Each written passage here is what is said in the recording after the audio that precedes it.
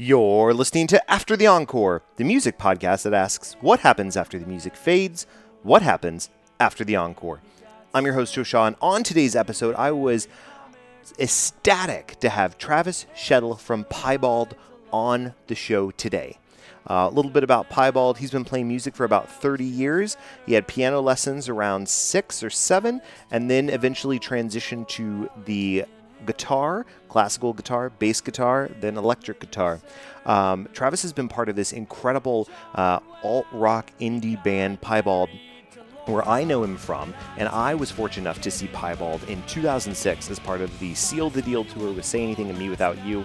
Travis was so gracious with his time. We talked about Piebald's early days, their formation, Travis's musical taste. We talk a lot about the culture, the state of the world today, why Piebald's music seems to resonate with the younger generation now than even with my generation back in the day.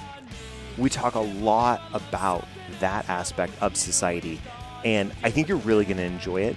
So stick around. My conversation with Travis, can't believe I'm even saying that, but with Travis is right up after this.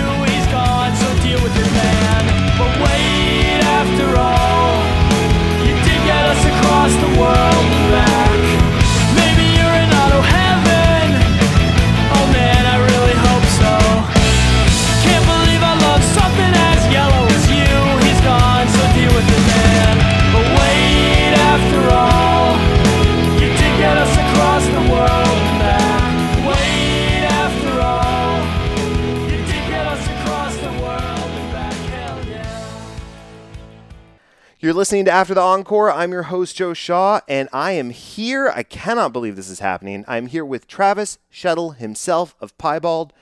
Travis, how are you doing today? I am good. How are you? I am fantastic. I feel like this show has been arcing. This is weird. I think it's interesting. I'm just going to dive right in because I think it's interesting how when we're creating art, it's very reflective of who we are as individuals. And what I've noticed in the past year or so of doing this show is I end up talking to artists that were formative to me in different phases of my life. So I did kind of early days, did some middle school, did some high school. Now we're in the college years for me with Piebald. And so I got a lot of questions. I got a lot of great stuff that I'm going to dive into. But before I start with any of that, I like to ground the conversations with one question. And so I'll ask it to you, Travis. What does music mean to you? Oh, wow. That's a big one. What does music mean to me? Well, it's the one thing that for me, it doesn't have any rules or constraints or it's the one thing in life that doesn't, put boundaries on me personally. When I go to work, you have to focus on whatever you're working for. When I go to class, I have to focus on that. But music is truly the free, creative thing in my life. And, I'm not an artist like a painter, but I would assume that would, if that was the outlet I chose, that's all well and good. But certainly music was the one that has, caused me to be a more creative person. So I don't know. It's also what I think drives life's emotions too. It's something that is you go to it when you're happy or when you're sad to feel more that way almost. It's a feeling enhancer, so yeah. I don't know. It's a lot of things, and it is very special, certainly. I love that you talked about the almost mood enhancement quality of music, because you find so often where we equate, we definitely equate music with memories. That's been proven. Absolutely. But then equating specific music with how we're feeling in the moment to allow us to process what we're feeling. And I know myself, there's been times where I've wanted to allow myself to grieve, as an example, or to process something profound, and music allowed me the space to process that in a way that I wasn't able to do on my own. And so coming out of that, feeling better and moving forward. And then of course it has all of these different qualities. I know I've referenced this before, but there's a documentary, I think it was Music Explained on Netflix, that talked about how individuals who have Alzheimer's or dementia will hear a piece of music that was so important to them, and they will instantly get their memory back in that moment because they're connecting to something that's been imprinted on them. Yeah, it can be so visceral. Like, right, you hear a song or smell a smell, or right. But hearing a song, I think, has happened to every single human, where you are immediately whisked back to either the first time you heard it or the most memorable time you heard it, and it's so tangible and real, and the song just took you there, right. So it really is magic. It's a magical thing. Plus, aren't some of our best memories, I know mine are, from high school, and I guess even middle school and college, we're going to shows to see bands with our friends. Yes. That is awesome. You can't take that away from me, and you can't take it away from anybody else. And like, even when life was maybe at a low point, you knew there was a show to go to with your buddies, right? Yes. You knew that there would be one. It might not be this weekend, but there is something coming up where you're going to go see some live music, have a good time, and be around a bunch of friends. So it's even, music is even a community as well. So it's wild. It's magical. It is absolutely magical. And the communal aspect is one of the things that I absolutely love about music. You talk about going to the shows, no matter what's going on, you have that memory and that sense of community. And there is nothing like being packed into a concert with a bunch of other sweaty individuals like yourself, and you're all screaming the lyrics at the top of your lungs back at the band, and the band's screaming it back at you. I've got some fun stories that we'll dive into here in a little bit, but I want to wind the clock back just a little bit, Travis, and talk about some of your early formative days with music. So what was the first kind of exposure that you started having with music, and the first type of instruments that you picked up and started learning on your end? I played piano to start off my musical career. My mom thought it would be, I wasn't really sports oriented. I played little league baseball and I wasn't very good, but sports just never, I suppose, sucked me in the way music did. But my mom, piano was the first thing. I took piano lessons for, I don't know, 6 or 7 years, I want to say. But then when I don't know, I guess teenage dumb hit, where you really get to like choose your own musical experiences, and I picked up a bass first, and then a guitar, and that definitely is, I feel like, a turning point, where when I picked up the guitar, because I was like, ooh, I really like this thing. Right. This is cool. So but yeah, it started really with my mom. I was in the church choir, and in grade school I was in Southside Singers, which was like a singing group. But so my mom always pushed me into stuff like, singing groups and piano lessons early on. And was this around like 6-7 years of age or so, or was it a little bit younger, a little bit older? I started piano lessons at 7. Okay. I think it was like 7 to 12 or so, 7, something like that. So and then I remember there was a little while of taking acoustic guitar lessons, like classical, and I didn't really like that. Then I switched over to bass for a minute, and I do like bass. I really appreciate it, but the guitar stuck with me the most. The guitar and piano, I go to those to write songs. I go to those instruments to be creative. It's what I enjoy most in the musical instrument realm. So I like that. I have a son that's 4 that's already he's this is I put this in. So one of the a peek behind the curtain for those who are listening. One of the things that I do when I record these episodes is I, for myself, try and put a little anecdote about my kids' lives. So when they're listening back, whenever I'm old, they can place themselves when they're listening. So that's a little bit about me. But he is 4 right now, and he is been drawn to the piano. We have a piano in our house for my grandma, and we got him these bells that he's been playing and taking like kind of self-taught some of these lessons.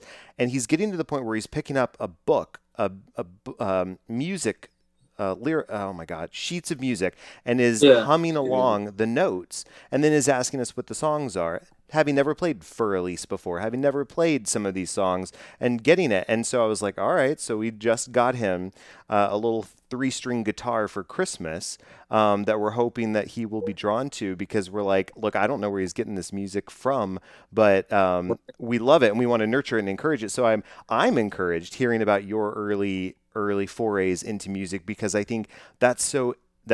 I mean, maybe my son will be the next lead singer of an amazing band, right? No, I kid. But I think it's important to nurture that talent when you notice that and notice the skill and feed into that love of music. So bringing it back around to you about when you started picking up the electric guitar and started really diving into that, was that around high school or so?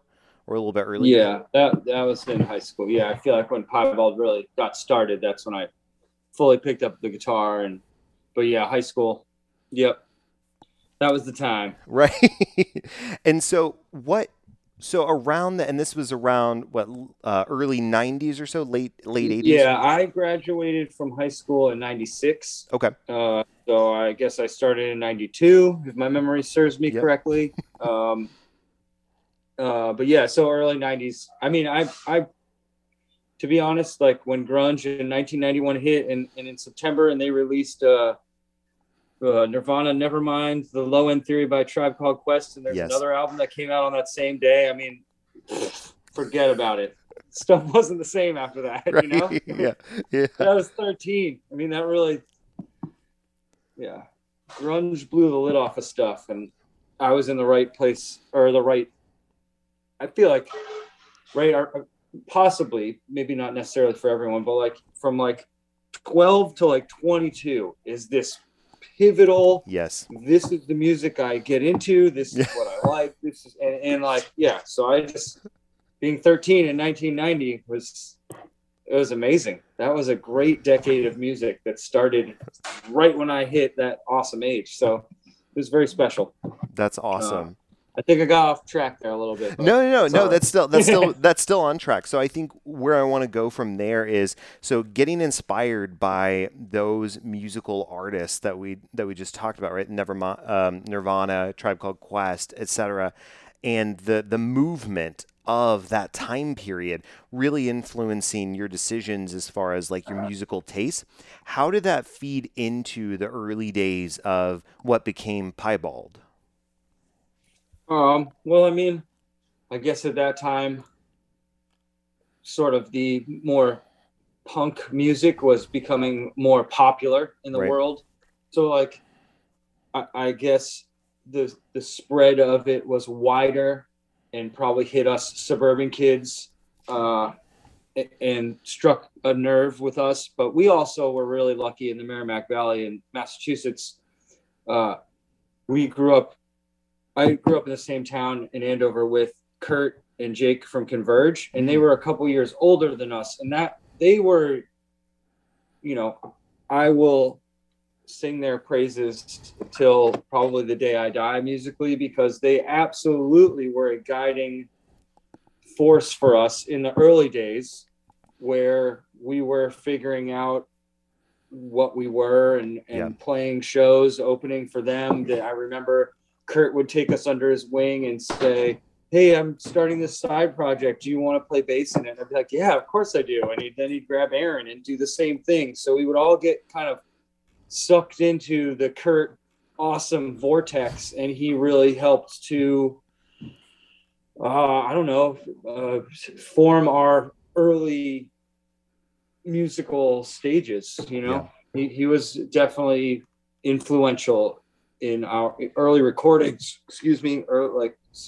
Kurt and Converge are an institution and have absolutely helped form, I would say, even Caven's career as well. Like the Merrimack Valley was just awesome at that time. I don't know what was in the water, but we were crushing it up there. It was just magical. But I really think Kurt, being the wildly prolific musician that he is, and having so much creativity that he had other projects and bringing us under his wing, I was like, oh man, this guy is writing these wildly amazing guitar parts, and I get to be in a band with him. This is cool, and it's definitely helped spark our creativity as well.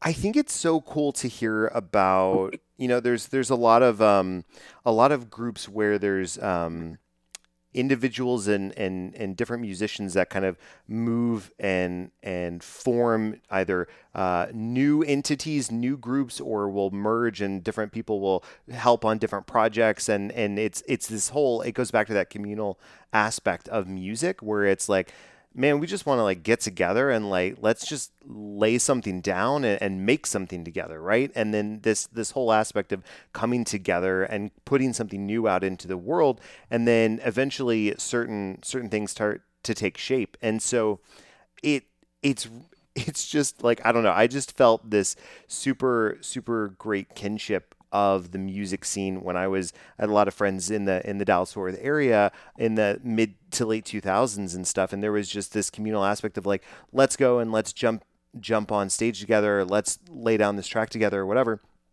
And I think that's awesome because there's a lot of shared learnings in that, right? There's people learning from each other and learning and growing together, and it makes music this shared experience in a variety of different ways, Yeah, playing with Kurt in those early days, certainly it not only helped me form, I think, a musical style, but it also just made me a better player because he was really good. And I think he's only 2 years older than me, something like that. At that time, it seemed huge. That age difference is huge. Now it doesn't seem really as big of a deal. But then he was the king of the guitar. Him and Steve Brodsky, man, it was like it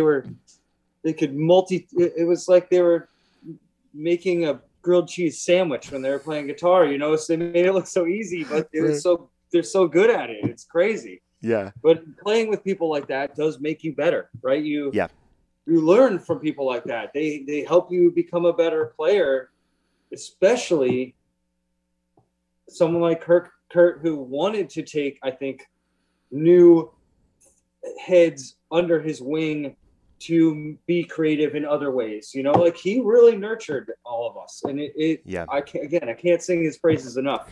But especially in those early years, that early 90s time, that was prime figuring out our creativity and how it works. And those guys, Caven, Converge, the whole Merrimack Valley scene, the Red Barn, that was this place that was run by Marilyn, who ran a skate shop, and she was just older, so had the clout to have something like that happen, and had a place for us to have these hardcore shows, and it was awesome. So, early 90s was a really beautiful time. It was good, man. It was good. I feel like we've kind of gone backwards in some ways since then. I feel like the 90s was this time of free thinking, accepting people for their differences, and now I feel like we've gone backwards in our thinking, kind of, and it's really weird to me. It is weird. No, and you bring up a good point too, because I think there was a lot of, at least I remember from growing up during that time period as well, that there was a push, right, to come and create and accept and just exist in this beautiful world and try and contribute something and leave the world a better place than you found it. That was a lot of the vibe and the mantra, and it feels at times that the easier we get, the easier it is to connect. I mean, we're doing this episode over Zoom, right? Like we're not even in the same room. So the easier it is to connect with one another, it seems to be driving us apart in different ways, in the aspects of we're getting into our own echo chambers. We're not having the opportunity to sit down, break bread, have a drink, get to know each other, put something out there. We're just at odds and not as accepting in a lot of ways like you talk about. Yeah, I can see that. Technology has made us, it's like, sure, the technology has made it easier to connect, but I think we are connecting less probably than we ever have. Exactly. On a human level, which is weird because that isn't the intention of this. Right. Yeah. It's not there for that. It should have been, I don't know. I guess we're using it wrong. Right. No, people are using it wrong. That's how it goes, I guess. It is, man. That is how it goes. Well, as we're getting ready to wrap this first segment, I want to tee up because we're going to do a lot of piebald discussion in the next segment. But tee up for us, what was it like putting together those first couple of tracks, first couple of releases for Piebald leading up into When Life Hands You Lemons? So what was it like leading up to When Life Hands You Lemons? Oh, just playing a lot of hardcore shows. That was when Brian McTernan, who ran Salad Days Studios, he lived in Brighton. So I remember we heard Converge recorded there and Dive, I think. And so we were like, oh, we're going to go record with this guy, Brian, who now has made records that are very, what's the word I'm looking for? They're considered, it's like an awesome early 2000s yearbook of records that man has made. Anyway, but yeah, he had a studio in the basement of this hardcore house where I remember they said Aaron's amp was so loud that we had to get some sort of like tone crunching thing to turn it down a little bit. I remember we didn't know what we were doing when we made like the Geek of the Week demo. We just we're like, cool, we have 6 songs right now. Let's record 4 of them. And then if you're not like putting onto a cassette or something, why'd you even record it? So we did. It wasn't our finest material, but hey, it sparked a whole lot of creativity from us, I guess. You got to start somewhere. Yep. And everybody makes a demo. Yep. Or 6 of them, if you have to, whatever it takes. Exactly. They're not going to be great out of the gate. So, but yeah, Boston was a magical place. I mean, the Middle East was a great club. And that, so this is after, I suppose this is like getting into the later 90s or mid 90s, at least, when we recorded for the first time with Brian to make that demo. And then we made Sometimes Friends Fight with him as well. And he had a different studio for that, I remember. But again, it was in Brighton. But yeah, and then Brian, it's funny, very recently we ran into Brian at the Furnace Fest in Alabama because Be Well played, and I was thinking, man, I think the last time we saw him was at least 15 years ago, which is wild, but it was like not missing a beat. But again, I'm happy he's doing well. Be Well killed it that day. I thought they were one of the best things I saw. But yeah, again, another that's early to mid 90s was like, okay, we got 4 songs, let's make a demo. And then it was like, okay, now we got 6 in this weird acoustic thing that I'd done at a high school thing. Okay, let's go record with Brian again.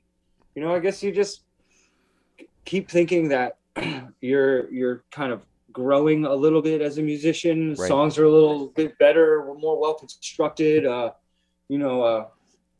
more intricate or whatever. But yeah, it's just growing as musicians was definitely the 90s.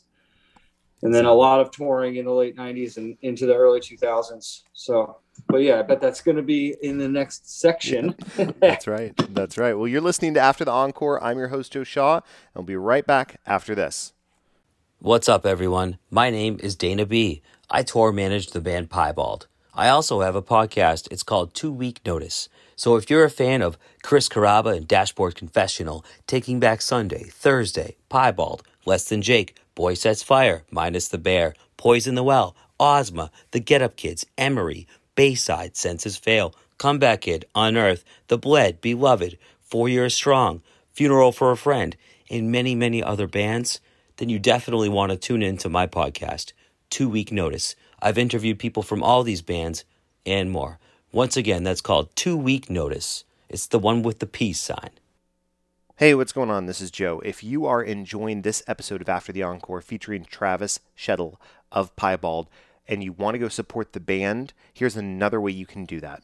They are playing a series of shows next month in December in the Northeast for you to be the king of the road and go grab the tickets and go rock out at the show with your friends, with your family, with whoever are Piebald friends, and maybe make some new friends. So let me run down those dates for you.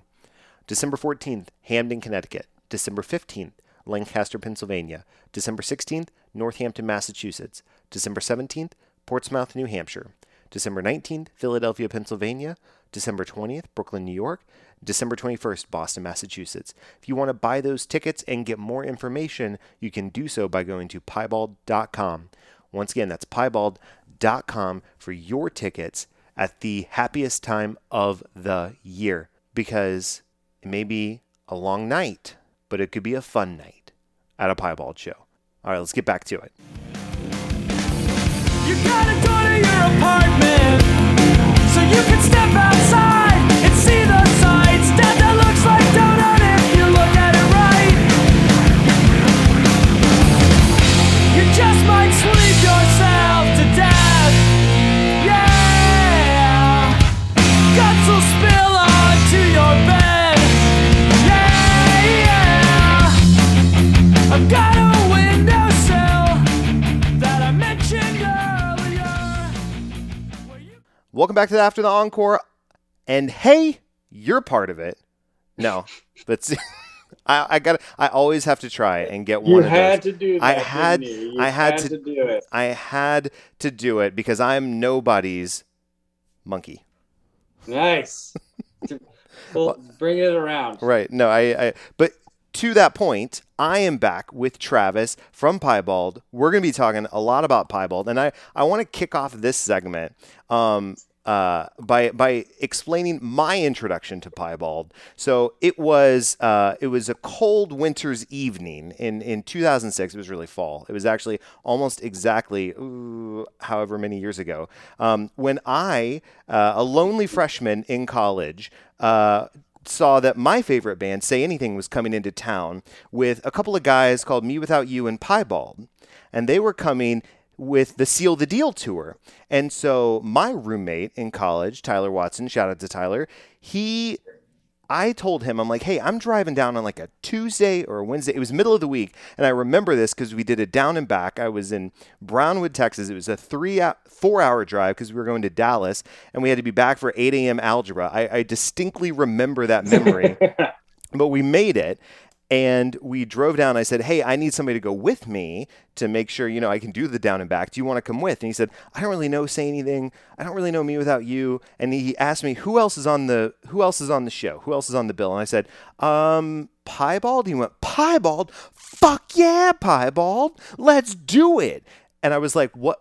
Who is this group? And he said, what just happened? He proceeded to give me a rundown of how incredible this group Piebald was, and we listened to the entire We Are the Only Friends That You Have record twice on the way down, with him interjecting his own commentary of the album. And by the time we got there, I was part of it, and I was stoked. So I was converted that day to the ways of Piebald, and I've been a fan ever since. So with that, I want to start with actually that tour and maybe like work a few ways both backwards and frontwards. But what was it like being a part of that tour with the group Me Without You and Say Anything? What was that like for Piebald? Oh, I mean, that was great. That was a really fun tour. We've toured with Me Without You a few times, and those guys are very good friends of ours at this point. If they come to New Orleans, where I live, I have seen them now twice since I've lived here, and Ricky in particular, I feel particularly close to. But I love all those guys. But that was a great tour, and I remember Say Anything was like on fire, dude. Then like they were very popular, and they were playing with a passion that you know, they were hitting on all cylinders, so to Yeah. speak. That was a very fun tour. I do remember it. I think that actually was when Andy was in chef school and Jim was playing bass, filling in for Andy in Piebald. But I do remember that being a very fun tour. Yep. So what was it like after we talked about some of the early days putting together a couple like the demos and the records and being there and in Massachusetts and working on those records? What was it like getting to the point where you put together We Are the Only Friends That We Have and the sort of momentum behind that record? Oh, I don't. It's funny. I feel like looking back on it, we just had 14 songs that we thought were pretty good, but I do realize that Friends is like this awesome slice of a record that we made. I realized that it's more special somehow than the other albums we made. It was like, that's when we were hitting on all cylinders. Right. We were like, and we weren't even thinking, we weren't trying at all. Unfortunately, after that, we tried, I think, too hard, and it sort of backfired on us. But Friends was this perfect time of just songs that were just, I mean, mostly coming out of me, and then have the editorial help of the other guys to be like, hey, let's play that 2 times longer and change this, you know, Right. or like, but I'd be like, here's the 3 parts I got. What do we want to do with it? And, you know, between, I think, me bringing songs that were strangely good to the table, and then those guys really helping to edit them, I feel like it was just a magical time. And Friends was yeah, I remember us finishing that record, and we started a tour that day. We left Q Division and we left for a tour, and we were on tour.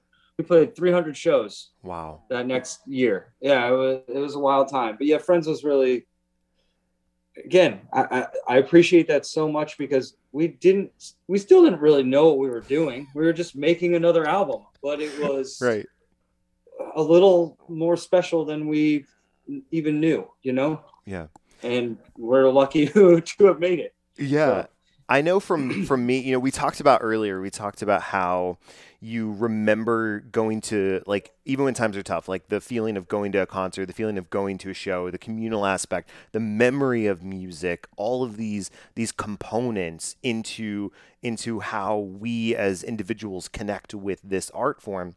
For me, like, so yes, I was super impressionable college kid, right? Striking out on my own, and I was a theater major, so like artisticness was running through my blood.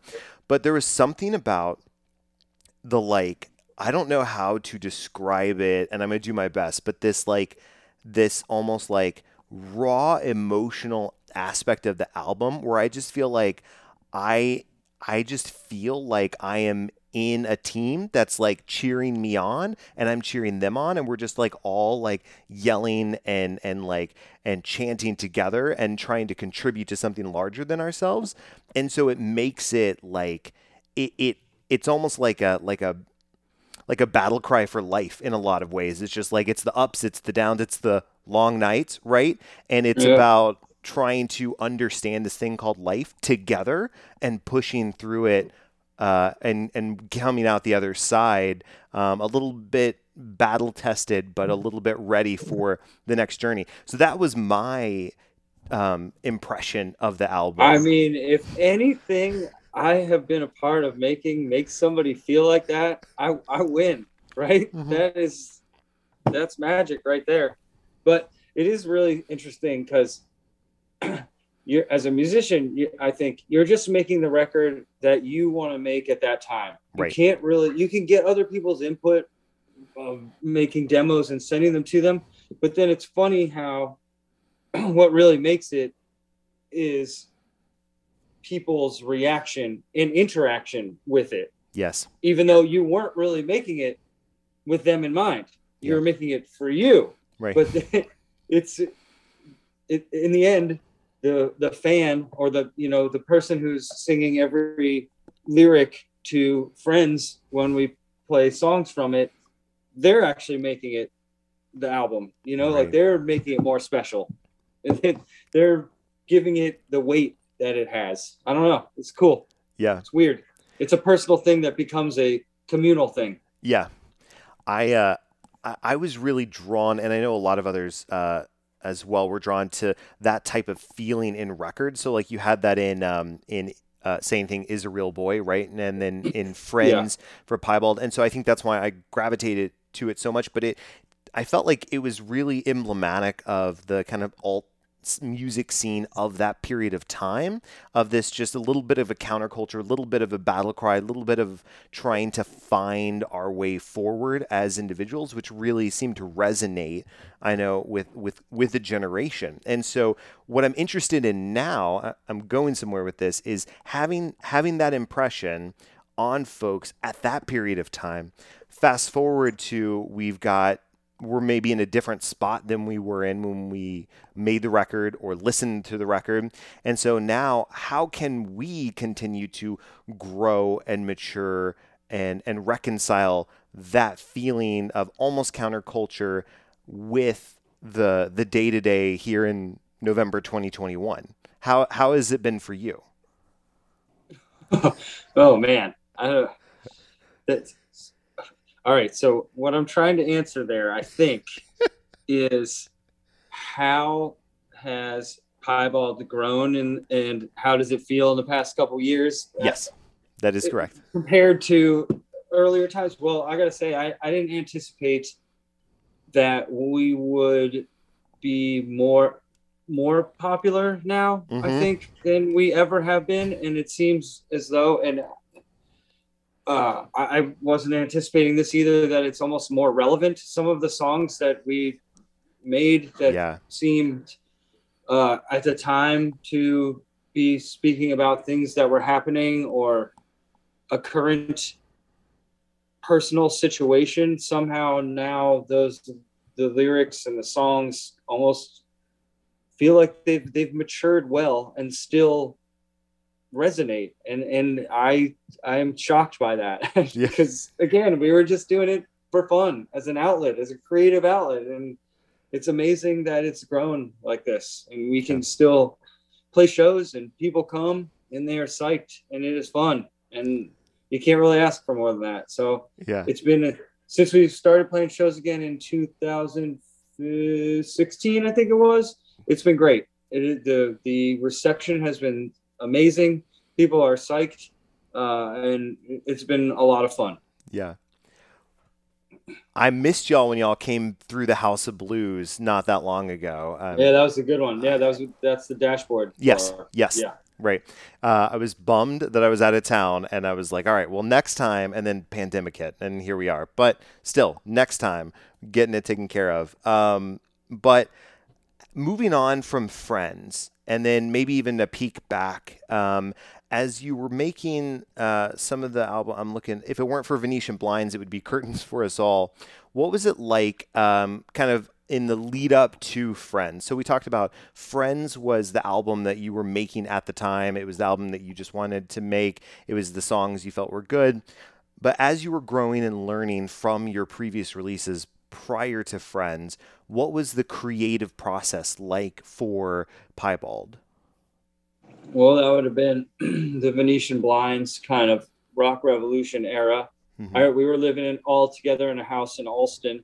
And that's actually when Kurt was living there as well. And he had a studio in the basement. So I remember we would practice once or twice a week, I want to say. And we were writing, I feel like at that time, songs like Grace Kelly and Location is Everything and Karma. And I remember recording half of that record with Kurt in the basement just to make demos.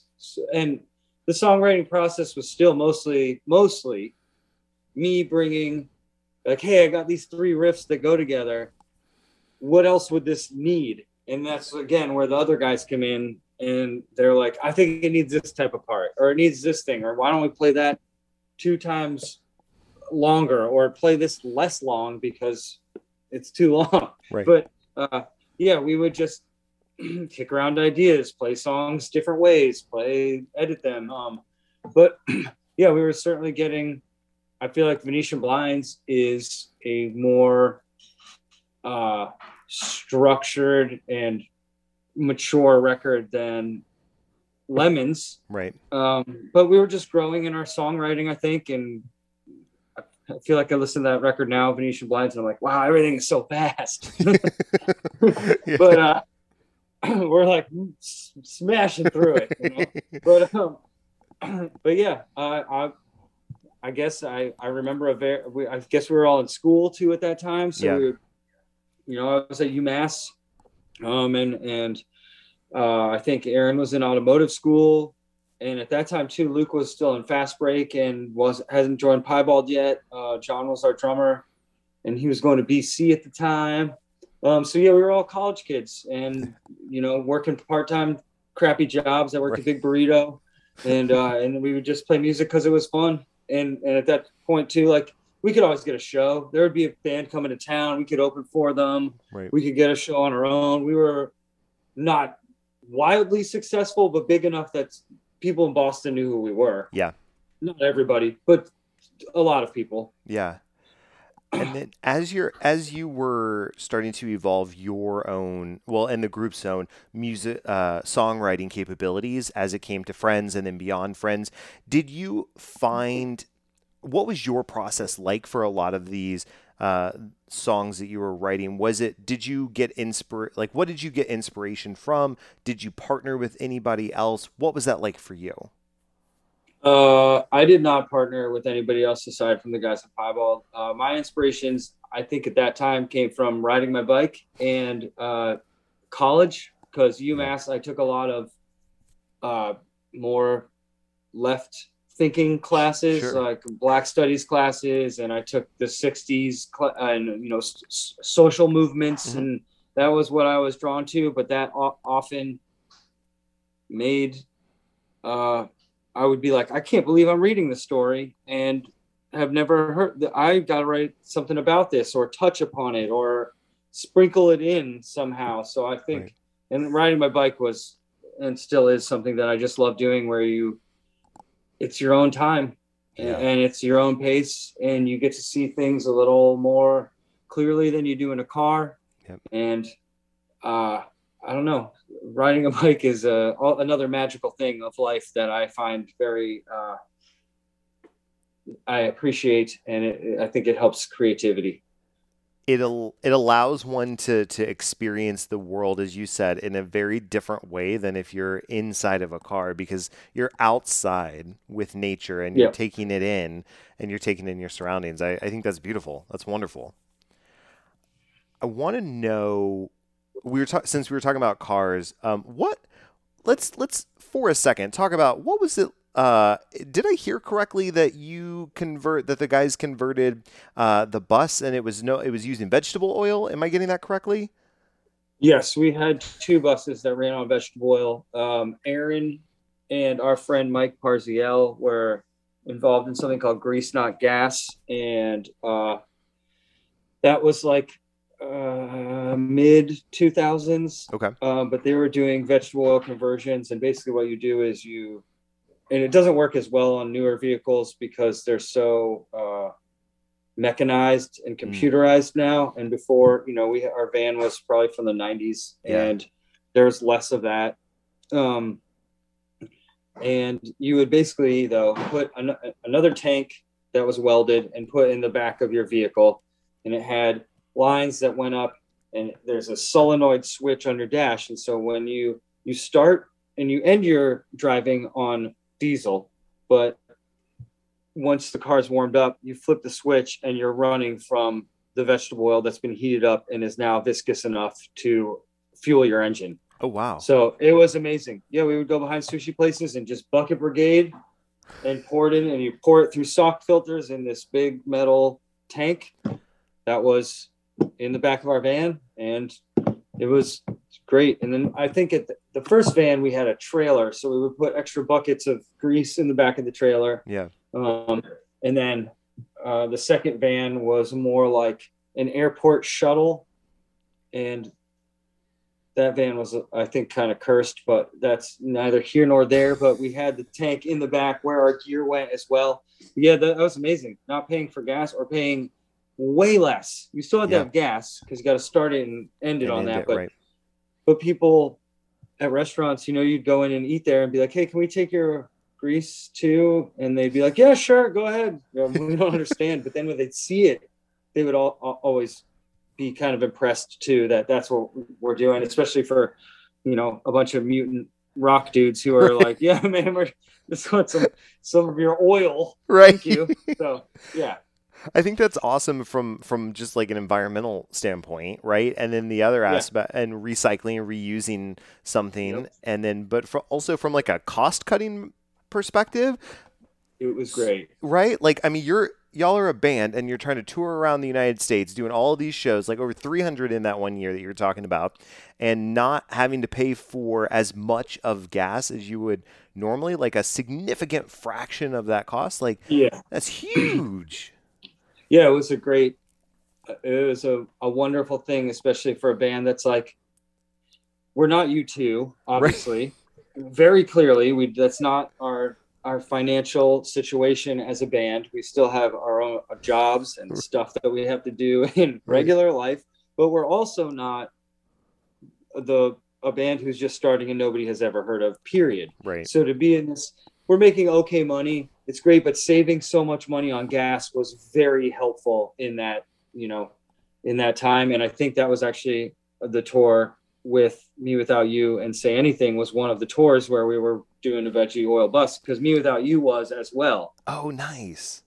Yeah. So we would often, I remember if they would break down, we would go try to help them out, or, you know, but they had a similar thing. And I remember both of us being vegetable oil buddies on that tour. So That's awesome. I had a communications professor in college that had a big sticker on the back of his car that said, "This car powered by vegetable oil. Ask me how."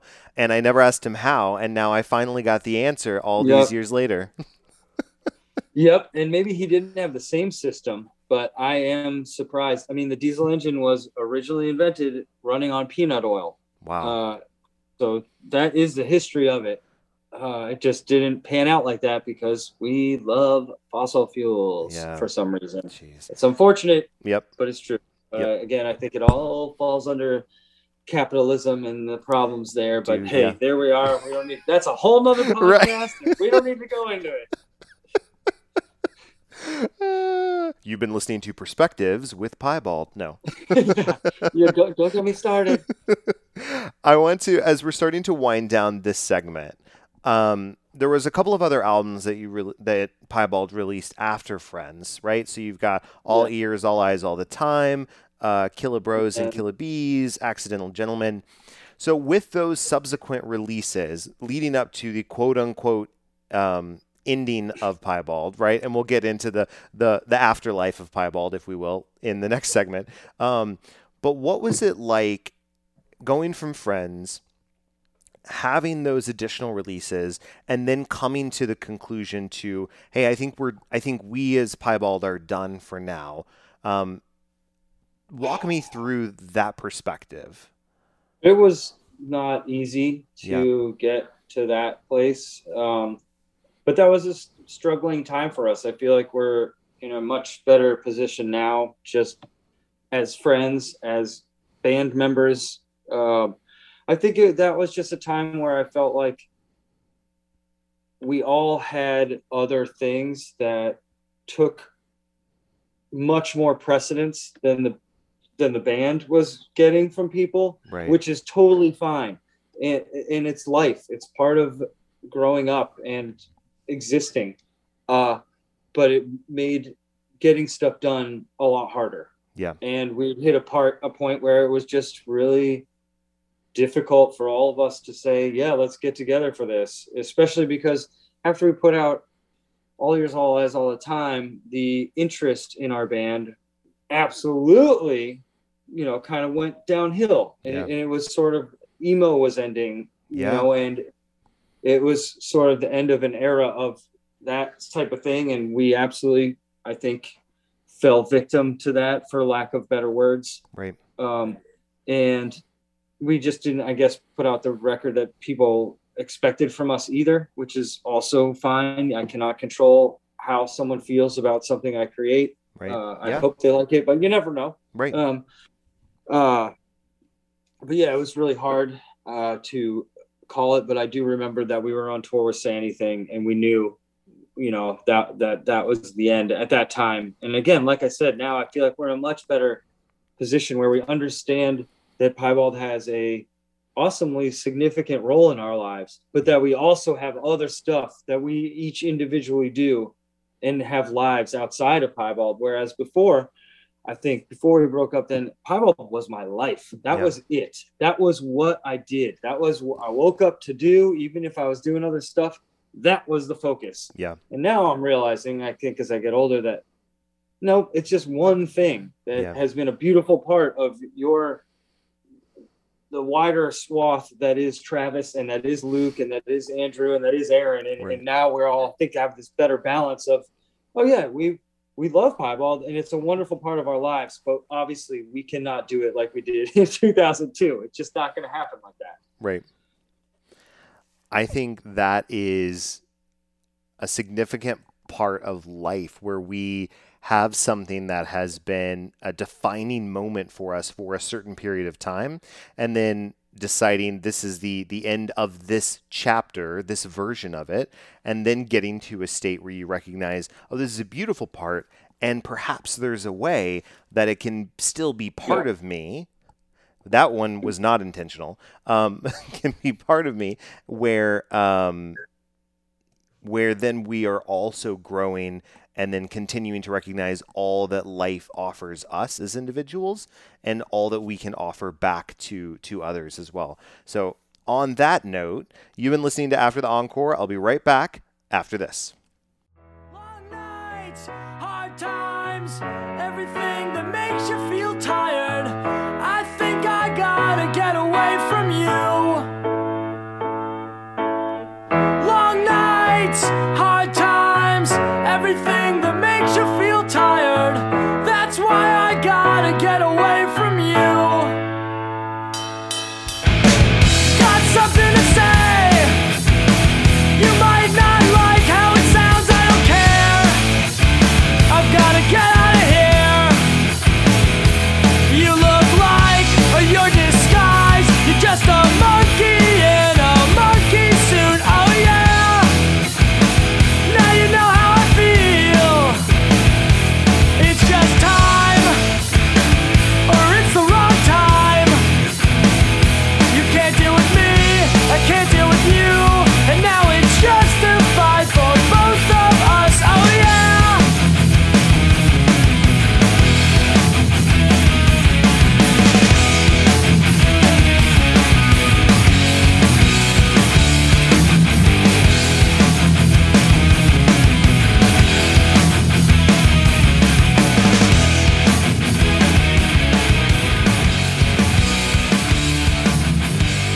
Long nights, hard times, everything that makes you feel tired. That's why I gotta get away from you. You're listening to After the Encore. I'm your host, Joe Shaw, and I am here with Travis Shettle of Piebald. And now Piebald's done. That's it, right? Like, there's no more Piebald. Piebald broke up. It was done. Called it quits. We've moved on. I'm just talking with my good friend Travis in New Orleans, and we're just talking about veggie oil, and we're talking about capitalism, and that. No. There was an additional afterlife or epilogue, postscript on Piebald, if you will. So walk me through what your specific life was like when Piebald ended up until y'all started playing shows again in 2016. That's a wide band of time. That's like a 10-year, almost a 10-year period. Yeah, Right. I guess. Okay, so I was living in Los Angeles, and I was working at a bar called Mandrake, and I had two very good friends who I formed a band with in LA called The Past Haunts, Ben and Heather Haywood, who I love very dearly. They still live there. Still very good friends. Actually, Ben runs Chain Letter Collective, who manages Piebald's digital music stuff. So we're still, friendship is still going. But but yeah, I guess I was playing music with them a lot, and that was kind of my focus band at that time. But yeah, I would just be working at the bar, playing music, hanging out in LA. I think Piebald reformed to play Bamboozle in 2011, and we did an East Coast and a West Coast. And then we went to Europe, I want to say in 2012, and we played like a week of shows. But then after that, it was, again, a hiatus until 2016 when we re-released the digital catalog. And that, I think, is what sparked us being like, well, let's play some shows again. We were lucky enough as a band that our breakup wasn't because we hate each other or someone doesn't like each other. It's just because at that time we had outgrown it, and it was not a focal point for most of us anymore. And that, again, that's okay. I get that happens, but I suppose interspersed in the time of really calling it quits to reawakening the Bald. We played a few times, and then I guess we were all just thinking about it, and it seemed like re-releasing our music digitally was the right time to play shows again. And then they were so fun that we have been doing it every year since, at least a little. Yeah. So, and even, let's see, I want to say May. In May, I flew up to Mass, and we even recorded some songs, some new songs. So it's been a long time, except for those 3 Christmas songs that came out 2 years ago. Right. 2 years ago? 2 years ago. Yeah, before COVID. Yes. We wrote the Christmas song of COVID before COVID because we just wanted to rage with our friends. Right. And we couldn't do it last year. Anyway, but yeah, so we wrote some new songs and recorded those. And yeah, so that's been the most recent Piebald stuff. Is we played Furnace Fest. We played a show with Thursday. That was great. Played a show with Newfound Glory. And those both bands, we hadn't seen those guys in probably 15 years. And it was awesome. I am so happy and proud of their success. Furnace Fest was a blast. Recording the new songs with the guys in New England was awesome. I think our plan is we recorded 7 songs. I think the plan now is to, get together again and do another batch of 7. And then what we hope to do is have a whole lot of songs and make an album in the next few years. But again, it's hard for us to schedule this timing because kids, life, work, school for me, all these things are taking up a lot of our time. So we squeeze it in when we can these days. I think so. First of all, like, that's huge. New Piebald music to come in the future. So we hope so. Yeah. It's not official yet and it's not recorded yet, but we have written new songs and they are documented, but now it's we need more of them, so we'll definitely continued to put good vibes out in the universe. So that way this comes to fruition, because that is incredible. It's interesting. You brought up, like, you mentioned Newfound Glory, and that registered something in my mind that I'm finding with Piebald, Newfound Glory, a lot of these other groups, Dashboard, right? And then groups that I grew up on and are such a formative part are kind of coming back around. I'm hearing younger. Yeah, I'm about to like do the kids these days thing. I did the air quotes, but the kids these days are talking about these groups and entities as if they're discovering them for the first time, and perhaps they are discovering them for the first time. And I'm like, these guys are legends. So it's interesting to me what is resonating, and I don't have an answer. I'm curious what resonates with the younger generation in a way that resonated with me as well.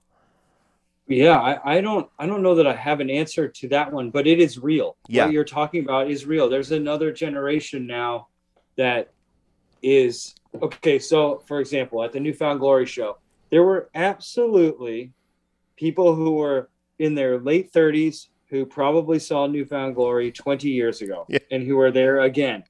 There were also people with their kids who probably went to see Newfound Glory 20 years ago and now have children who they have played Newfound Glory for and want to go to their concert. Like, there's a new generation. Or the other example I always think of is the older brother or sister who introduces something to the younger brother or sister, because Right. those are the moments, Right. you know, like that's when you're like, it's like the holy grail. You're like, oh, Right. oh, you know, like, oh my God, they're showing me something. Oh. But yeah, and again, there is now 2 generations, at least sloppy generations, of fans of bands like Thursday and bands Yeah. like Dashboard and bands like Newfound Glory. So yeah, I was wonderfully shocked by how people still care so much about them. You know, it's great. I think, you know, as we're talking about it, I'm gonna theorize a little bit and put forth a hypothesis. I think it's a little twofold. One thing that I've noticed is there is music, and perhaps these musicians have been inspired by Piebald, Newfound Glory, Dashboard. So a group that I discovered a couple of years ago, Neck Deep, has that like kind of pop punk-ish sound that I heard a lot of. Newfound Glory, Bowling for Soup, Good Charlotte, kind of crafting that sound. So I think in one vein, folks are starting to hear it in a brand new way with brand new groups. But I think in the other aspect of that is that the lyrics and the energy of the song is resonating in a way like with Gen Z. So Gen Z is the most diverse representation that we've had so far, both from just racially, from economically, from viewpoints, also from LGBTQ plus perspective, right? It is the most outwardly and inwardly diverse generation that we've had. And it is also a combination of Gen X and millennials kind of working to push past the grain, and now Gen Z is saying, hey, we can upend the apple cart. There's a better way to do things. We don't have to do it this way. We are going to say we deserve better, and we're going to design something better as well. And so thinking about the lyrics of American Heart, right? Like, from all I've seen and all I've heard, this place is broken, my American heart, like that kind of stuff resonates, I think, with the younger generation in a completely different way, or perhaps maybe not completely different, but in a more profound way than it resonated with me. And so I think that's bringing it all back around to how we're more we're more divisive now than we've previously been, because of the fact that we're siloing ourselves off in a lot of these ways. I think a song like American Heart by Piebald can be a bit of an anthem where the younger generation can take it and then use it as a rallying cry to make a better generation and a better framework for the world. So all that to say, the kids are going to save us, is what I'm going to say. Well, they have to, Yeah, because there's not much choice, because the older generation is certainly not going to do it. Mm-hmm. And they are the hope. So we need them to step up. Let's do this. Right. But I love that the popularity in Piebald and the relevancy of a lot of these groups, because there's so much goodness there. I want to know, you mentioned that you're in school right now. What are you currently studying? What are you working towards? I am studying social work. I am getting a master's. Well, if I complete it, I'm working on a master's. I'm only in my first semester, and I haven't been to school in 20 years. So it's been a while. Sure. But yeah, Southern University, I just started in August.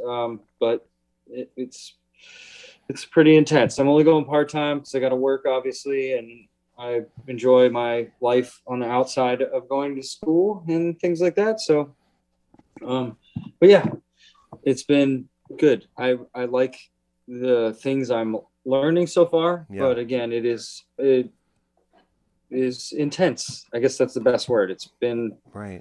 I'm just not used to school yet. Sure. I'm working on it. I'm working into it, but it's a slow start. Right. And we had a hurricane. The hurricane also put a damper on things. That like took a month off right as we were starting, so it kind of like had a jumpy start. But it's been good, and so far I've been enjoying it, even though it's a little stressful. Right. I like it. So we've done a lot of discussion about Piebald. We've done a lot of discussion about kind of the world at large. What has been something that you personally have learned and has resonated with you throughout your journey as a musician, and then now studying, working on a master's in social work? What has been something that you've seen or learned that has really resonated with you over the years? Oh, wow. Like anything. It's so broad. Perhaps maybe a better way to say this is, what is maybe a life lesson or a mantra that you've learned that you've utilized as you've continued on the journey of life? Okay. I try to think in my interactions, especially at the bar where I work, or just a day-to-day interaction with a stranger, that I have no idea what is going on in their life. And I have to address that person knowing that I don't know anything that's going on in their life. And I should probably be respectful of that. I don't know what they've been dealing with that day. I don't know what they've been dealing with that week. I don't know, and I think respecting that and knowing that every person is an individual and that you don't know what they've been through. On that moment is the best way to meet people, or what's the word I'm looking for? Begin your conversations with people. Because I found a lot of people you just think, oh, what a jerk, or what a this, or what a that, or you just write them off immediately. But again, we don't know what that person's day has been like. We don't know what their week has been like. Maybe possibly their very good friend just passed, or these other things. And you never know.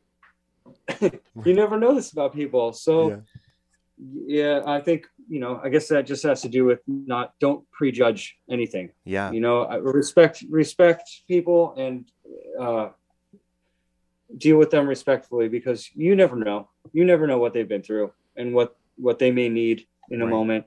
And for you to put your own judgment on it is just going to ruin that. So it's hard to do all the time, because sometimes you still in your head want to say, what a jerk that guy was, or whatever, but we don't know what they've been through.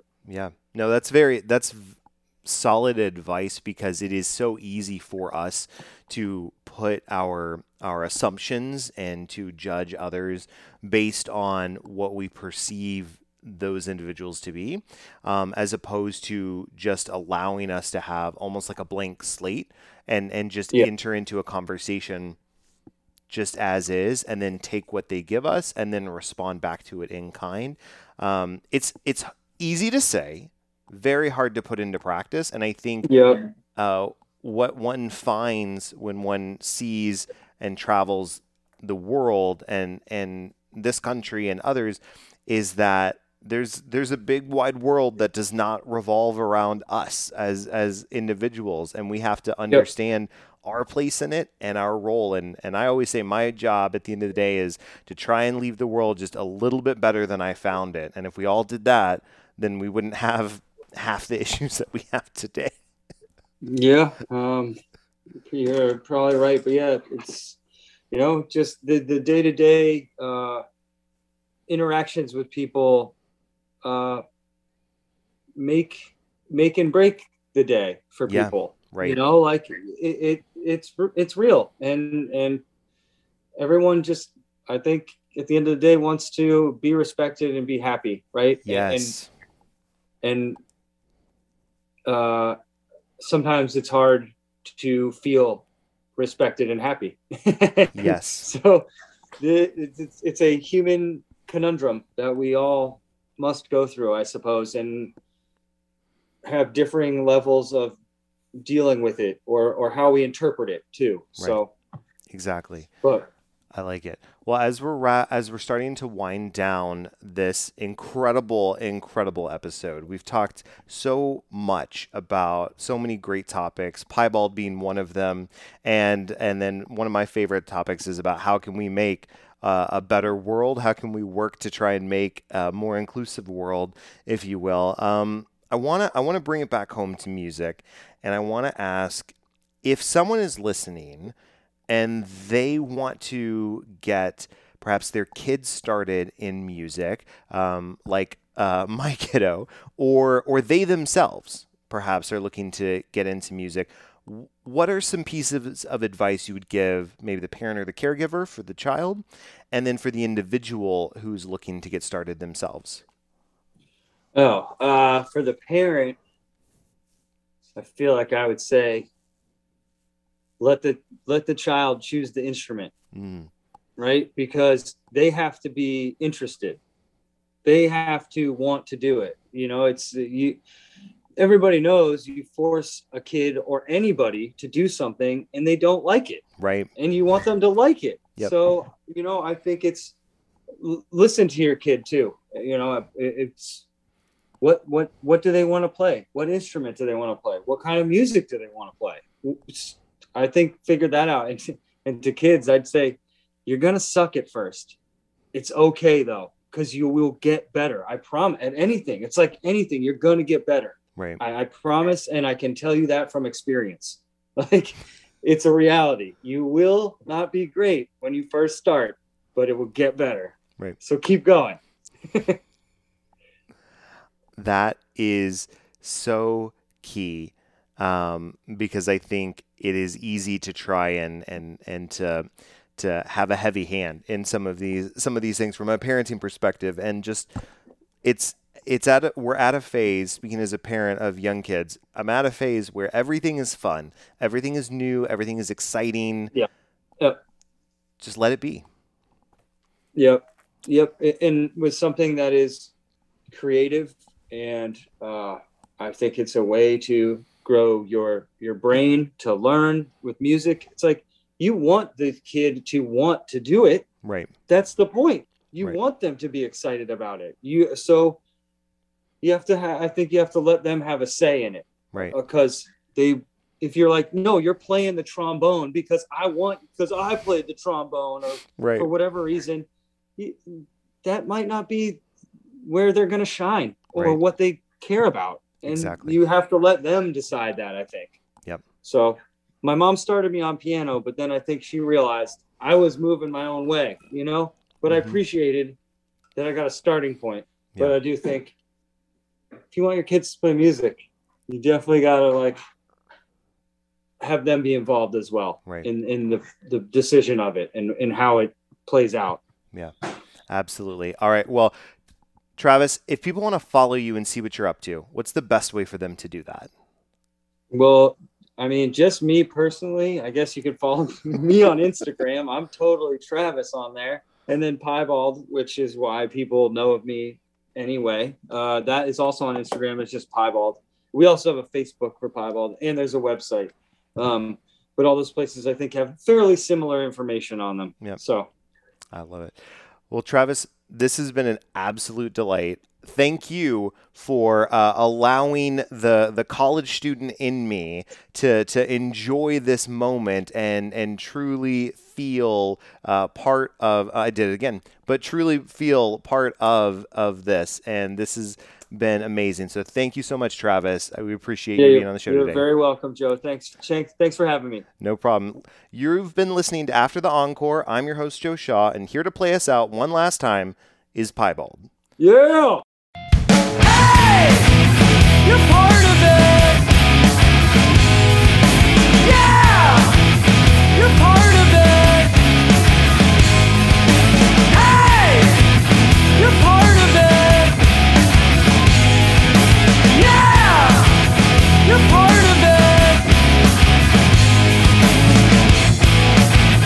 I walk the streets of Carolina, watching people pushing shopping carts. And there's a guy above me, and he's washing windows, making $10 a pop. And he says to me, hey, you're part of it. Yeah, you're part of it. Hey, you're part of it. Yeah!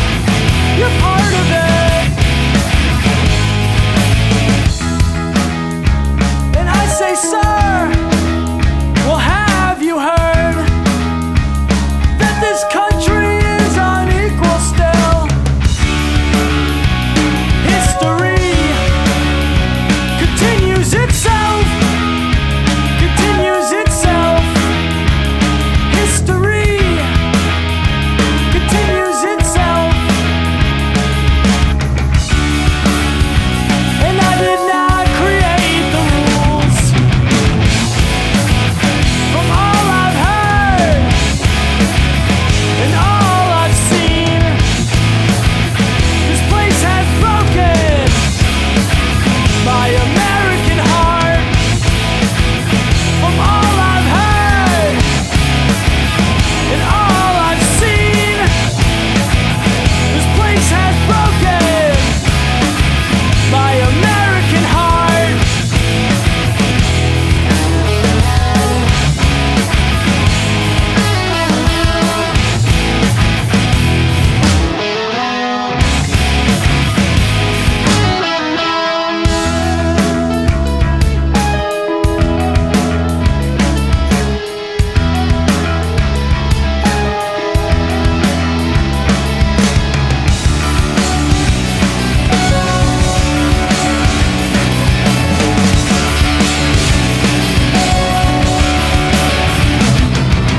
Hey, you're part of it. Yeah, you're part of it. Hey, you're part of it. Yeah, you're part of it.